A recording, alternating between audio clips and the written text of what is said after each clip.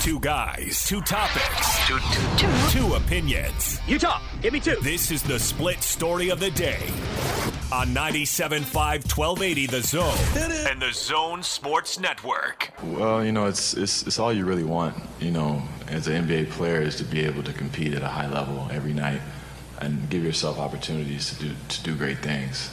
Unfortunately for me, the last few seasons, we didn't really have that opportunity. And regardless of that, I think that was the more trying time in my career, being able to stay locked in and stay focused through a situation where we knew we weren't, going to have opportunity to play in the playoffs and stuff like that. So right now, it's just a breath of fresh air. It's a shot in the arm, and just really ready to go. Mike Conley declined to exercise the early termination option in his contract, meaning he's coming back next year to the Utah Jazz, and he will be making $34.5 million. Wait, what? You're telling me that Mike Conley declined his early termination option and that he will, in fact, return to the Jazz? That's what I'm telling you. And Shocking. As Eric Walden in his write-up today put it, it also puts to rest any speculation that Conley might restructure his deal with the team in order to gain more long-term money in exchange for a lower annual average value, which I never thought was going to happen in the first place. That always felt like a real long shot, because why would he do that? Yeah, I mean, what? Yeah, he's got the big payday. He's got the big money right in front of him. Yeah. And he'll still be young enough when it's over to, probably put another decent contract in his pocket. So yeah, we'll see how that goes, depending upon how he plays. So that will be motivation for him to continue working to keep himself fit and ready to play. But the dude's got so much money at this point. I really don't know exactly how long he wants to play. It seems like there are players who don't mind exiting early, and there are other players who want to drag it on until they're in their late 30s. Wait. Well, can I put the brakes on the conversation for 1 second and hit the rewind, the radio rewind button? Because you hit on something which I had not thought of and might be interesting in regards to the short-term success of the team next year. Mike Conley in a contract year, you're 100% right. He'll have a bunch of motivation to play well because he does want that next contract. And I know I've argued about this before with Locke, where he doesn't think the contract year thing exists. But I've talked to enough people around NBA basketball to believe that, yeah, it absolutely does. And players play better when they're in a contract year. So maybe that's something to think about. Maybe we'll get a better version, a more motivated version of Mike Conley next year. Well, it's not like I thought he wanted to dog it last year. I mean, any professional athlete, especially one of character like Mike Conley, wants to play his best. But I think there is added motivation in a contract year, and I agree with you. I've seen that time and time again. Now, I haven't done an analytical study of it to see how it balances. But I have seen it on many occasions where someone has had a fine year to once again establish himself as being worth the money that you can make in the NBA. The thing with Mike Conley is that I think he'll want to keep playing, and it will be at a reduced price. Yeah, but if you're going to play, you don't want to play for way reduced rates. And I think he will play hard this year for the Jazz if he remains with the club. I think the story of this offseason is going to be just how aggressive do the Jazz end up being. And we're going to have Justin Zanuck on the show tomorrow. And I don't know if he'd give us a definitive answer to that plane of question, but I mean, we'll try and get a read on what he's thinking about this offseason. But I mean, it's possible that they're aggressive to the point where they move Rudy Gobert. That is possible this offseason. Or it could be as little as they add a draft pick, spend the mid-level the best they can, and basically roll the same squad back. Right. And if that's the case, then they better hope that Donovan Mitchell continues to be really, really good and continues to improve, because they're not good enough, Jake. The Jazz aren't good enough. They have to get better to reach their goals. And these are goals that I'm not making up for them. These are goals that they have uttered themselves. But they have to get better. How crazy is that, though, that in the next couple of weeks we could see the Jazz franchise completely change directions? That wouldn't necessarily be absurd given the circumstances. But I wonder if that's the case, what the motivation behind that is. Because if you took money out of it, and you know, I don't know what Rudy is thinking right now, but don't you think that it would be heavily reliant on what the dollar figure is, as opposed to we don't like Rudy Gobert, he's not offensive enough. I'm glad you brought that up for a distinction. Yes, I think it would be 100% about the money. I think they like Rudy Gobert as a player. Yeah. Right? I mean, they've certainly invested a bunch of time and resources into him, and he's gotten a lot better. Dennis Lindsey has defended Rudy Gobert on occasion, when he just said he should be Defensive Player of the Year, he should be this, the very things that made him so expensive.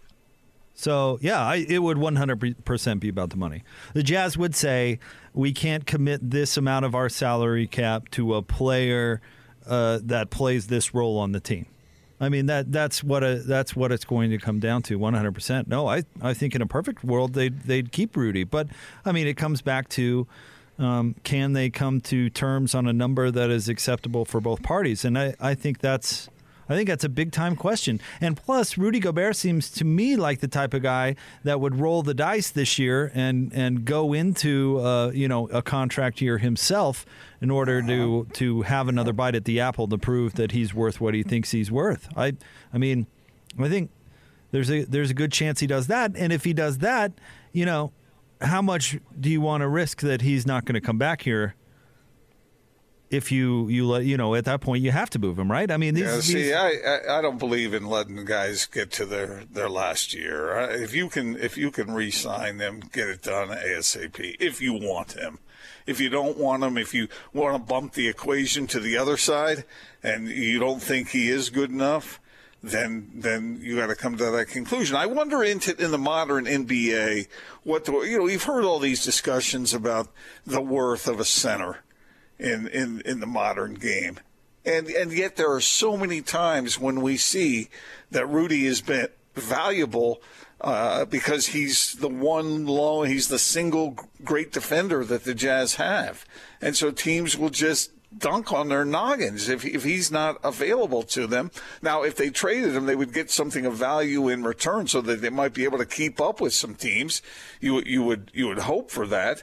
But I've seen too many times when without Rudy, I don't know what they would have done defensively, because he's erasing a bunch of other errors. Now, the argument against that is that teams have figured it out, and so they're doing things differently to stay away from Rudy Gobert. And at one point, you remember we used to say, it's not the shots that he blocks, it's the shots that he dissuades from being taken in the first place. Well, some teams are okay with that. They're fine just taking other shots. I know the second favorite, one of the favorite shots in the NBA is at the rim, but there's an awful lot of teams out there are shooting from behind the arc again and again and again, and then they put in personnel that makes Rudy less effective. I think I think honestly it's the fact that he's not a complete player. And I'll get further into that here in a second. And I think you can only give the Supermax to, I think there's like 2-3 guys at the most in the NBA that you can get away paying that much, because they essentially have to turn into one-man shows or 1- and 2-man shows, and the rest of the team, is not going to be very good. And Rudy, offensively, the Jazz have done a good job turning him into a weapon with the pick and roll. I mean, Rudy, how many points did he average last year? 17? Something like that. I should double check. But that's an effective offensive player. I mean, it's not like Rudy is Dennis Rodman and scoring 2 points a game. I mean, he's an effective offensive player, but he's not an elite offensive player, and he has to rely on somebody else to create a shot for him. So there's a couple of significant flaws in his game that make him not a truly complete player, and he plays a position in the big that's not as valuable as it was, because right now the NBA is looking for players that can play every position. Right. So there's a couple things working against Rudy that make him not as valuable as maybe he has qualified for. And so that's where the decisions get really, really tough. Yeah. And the Jazz, we'll see what Ryan Smith, his opinion is on the luxury tax, but Locke was 100% right yesterday. Going into the luxury tax a bunch is bad business. Who is in business. the luxury tax? I'll have to double check. I know Golden State is. I think Oklahoma City is. Houston is. Are the Lakers? I don't think so, because they had to go under the cap to sign. Oh no, Warriors, Sixers, Celtics. Those are the three. So yeah, not the Lakers. Well, the Warriors, it's worked out pretty well for them. Well, they haven't gone into the luxury tax until recently. And they basically lost Kevin Durant, couldn't spend to replace him, and still are in the luxury tax.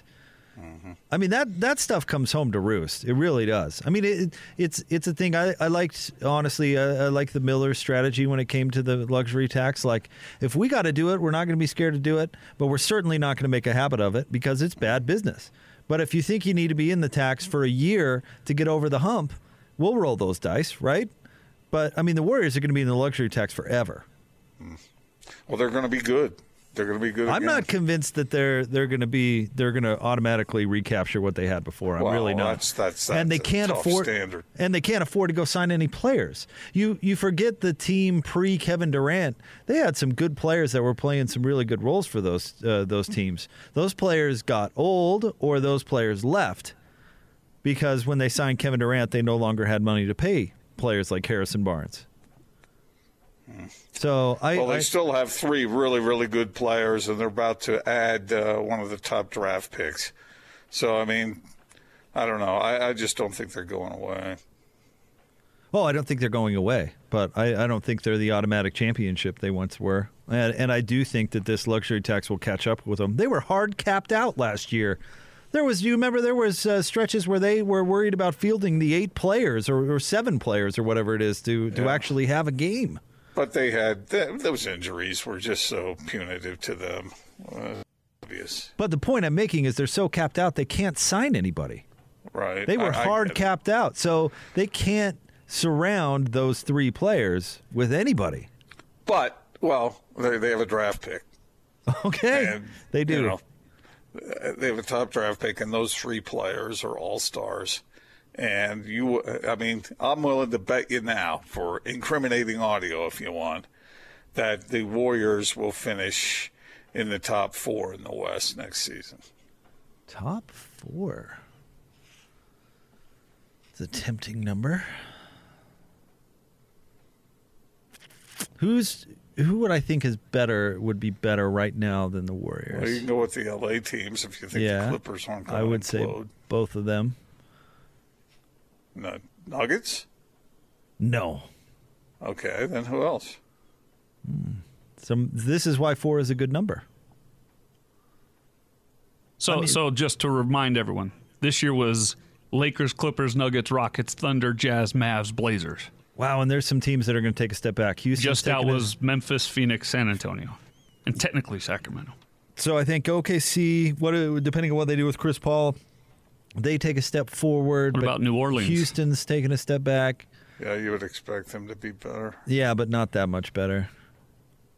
So the Lakers, Clippers, Nuggets, Rockets. You're already saying Nuggets are out of the top 4. Yeah, you know what? I'm not going to take your bet, Gordon. But I do think that is a really good line right there. That's a really interesting discussion. Who in the West would you pick to be better than the Warriors?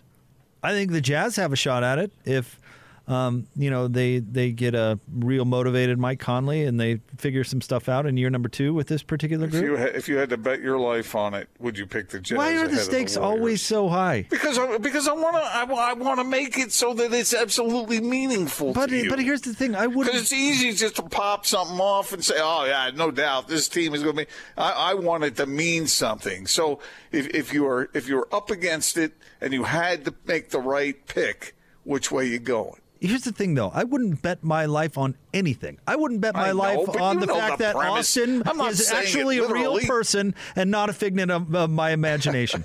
That I'm not hallucinating Austin. I would never be literal with it, Jake. I'm just saying don't, because it's easy sometimes to make predictions when you don't really mean what you're saying. I don't know about you, Gordon, but you could say I'd bet $100 on it and you'd make me sweat. So, I mean, you've reached that threshold for me at probably $20. No need for the over hyperbole, I would say. All right, $100. Will the Jazz finish ahead of the Warriors next year? Or the year that's about to start in 5.5 weeks? Oh, man. You know what? I think I'd say yes. But you wouldn't say yes for the Nuggets? Oh, I think the Jazz are better than the Nuggets. I do too. Because put Bogey in that series. Is that going 7? And the Jazz should have beat him anyway. All right. There was a unique collapse of epic proportions, which I blame more on the Jazz underachieving than I do give the Nuggets any sort of credit. The Jazz should have mopped the floor with them in 5. What were they up in that game? I understand. And okay, so anyway, let's see here. I've got.